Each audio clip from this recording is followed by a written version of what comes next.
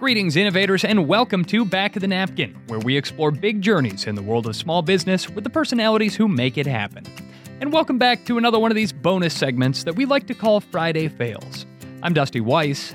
And I'm Karen Stoichkov. Dusty, Renata and Andre Stoica from Tiny Bee Chocolate in San Francisco started a business based on a Brazilian confection called a Brigadeiros, a sweet treat similar in size to a truffle, but tastes much different. And they found a way to leverage the experience of making and enjoying them as a virtual team building exercise. 31,000 orders and 52 countries later, Tiny Bee Chocolate has found a sweet spot in the competitive boutique chocolate marketplace.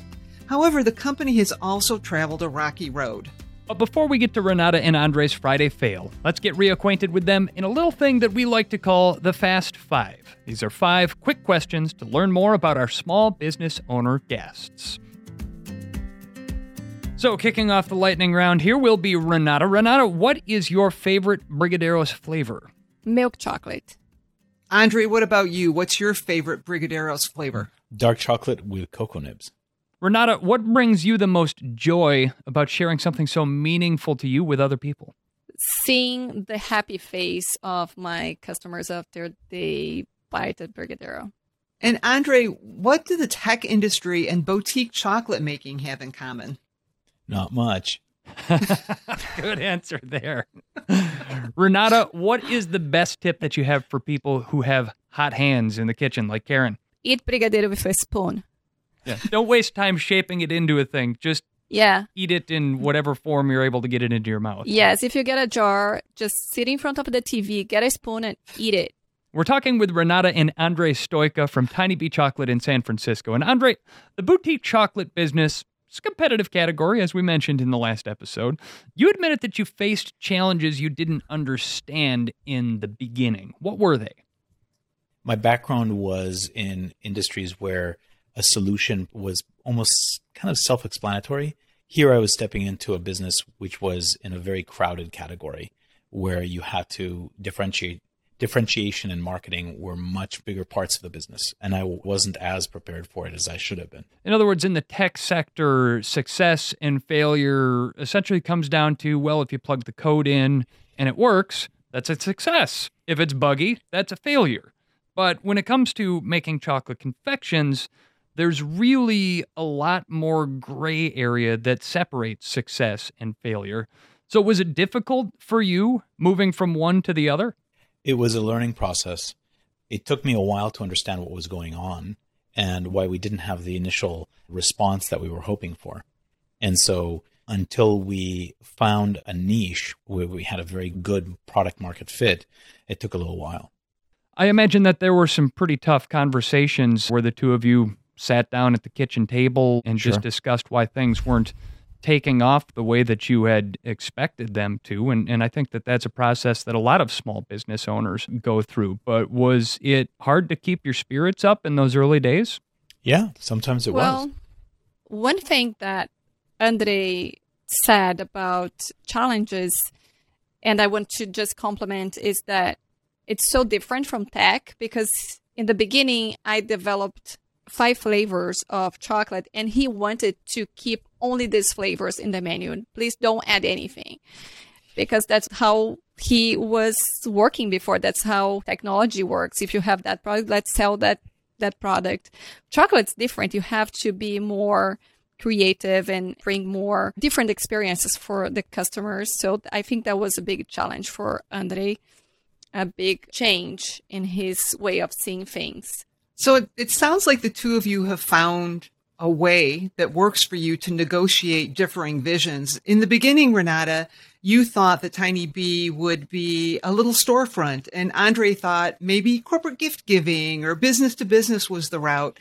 How have you figured out to negotiate and work through when you have such different ideas at times in the growth trajectory of this company? So at first, we decided to attend some events, for like wedding events, and try to go after some cafes local here in San Francisco.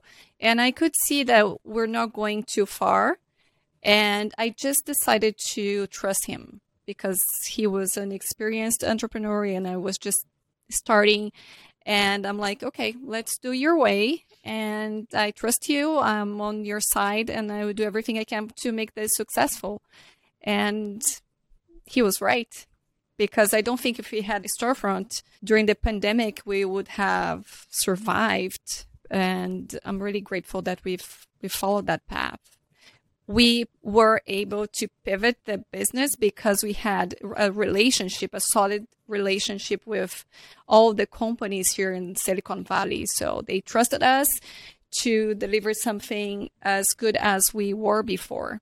We got out of our comfort zone and we created something even bigger and I think even more fun than we had before. You know, guys, as we talked about in the last episode, the company's been growing a lot, and you've been on kind of a hiring spree here recently, but I also understand that you've learned some tough lessons about making sure to hire the right people. How did you learn that kind of tough lesson? We were in the position of needing a head of production, and we kind of grabbed somebody who was already working with us, who seemed to have a lot of potential. We promoted her and trained her and then trusted her. And keep in mind, this was during a period where the pandemic was coming in. Each one of us has literally 4 full-time jobs that we were trying to juggle. And this was right before the holiday season. We had to have a head of production right before the holiday season, before the pandemic. And then just as when that holiday season passed, then the pandemic hit. And so it was a very turbulent time, and we were trying to do so many things as well. So we didn't really pay as close attention to what was happening and the product that was being produced that was coming out of the kitchen, out of the production facility. Lo and behold, time goes by, probably 4 months after the pandemic, 3 months after the pandemic, we really started to piece together a lot of the indications we had that things were not all hunky-dory in production. And the more we looked, the uglier things got, until at one point we let this person go. And then I've never seen anything like it. I've been in several companies, but every, I'd say, week or two after that, for a period of 3 or 4 months, we would find some other catastrophic mess up that this person had done. It was so difficult to identify this because this person was actively toxic, just misrepresenting what was going on, bullying employees to keep them from speaking to Renata directly. It was very intense, and I'm very grateful that we went through that. It could have been much worse than it ended up being, but it taught us a lot about what's the right level of being hands-on. What does it mean to trust, and what does it mean to verify? What does it mean to manage, and what does it mean to give people leeway to do their own thing? And now we're a very different organization. We're very proud of the team that we have, as well as pretty much everybody else in the company, to be honest. We feel we have A players everywhere, and it's a joy to come into work because we're surrounded by such awesome people. But that was a learning experience. I think what I learned from this is I have to be more constantly on top of everything that's happening, because it's my product, it's my company, and I don't trust 100% people anymore after this experience. One thing we all share, regardless of which industry we're in, one thing we all share as entrepreneurs is that we wear many hats and we are divided in many ways at all times.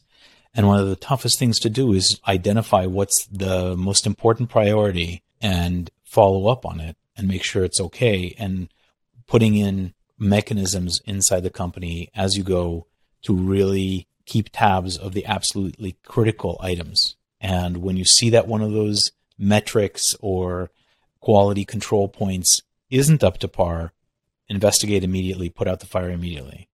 A company is not a set it and forget it kind of thing. There's certainly important lessons to take away about not micromanaging, but on the flip side, if there are rumblings or indications that there's a problem, you need to crack the hood and take a look under there and see what's going on before the problem gets worse and metastasizes. And it's a hard lesson to learn, but it sounds like you guys have come through stronger for it. So we appreciate your sharing that story, and there are great lessons in there for all small business owners to take away. So Renata and Andrei Stoica from Tiny Bee Chocolate in San Francisco, thank you for joining us and sharing this Friday fail with us here on Back of the Napkin.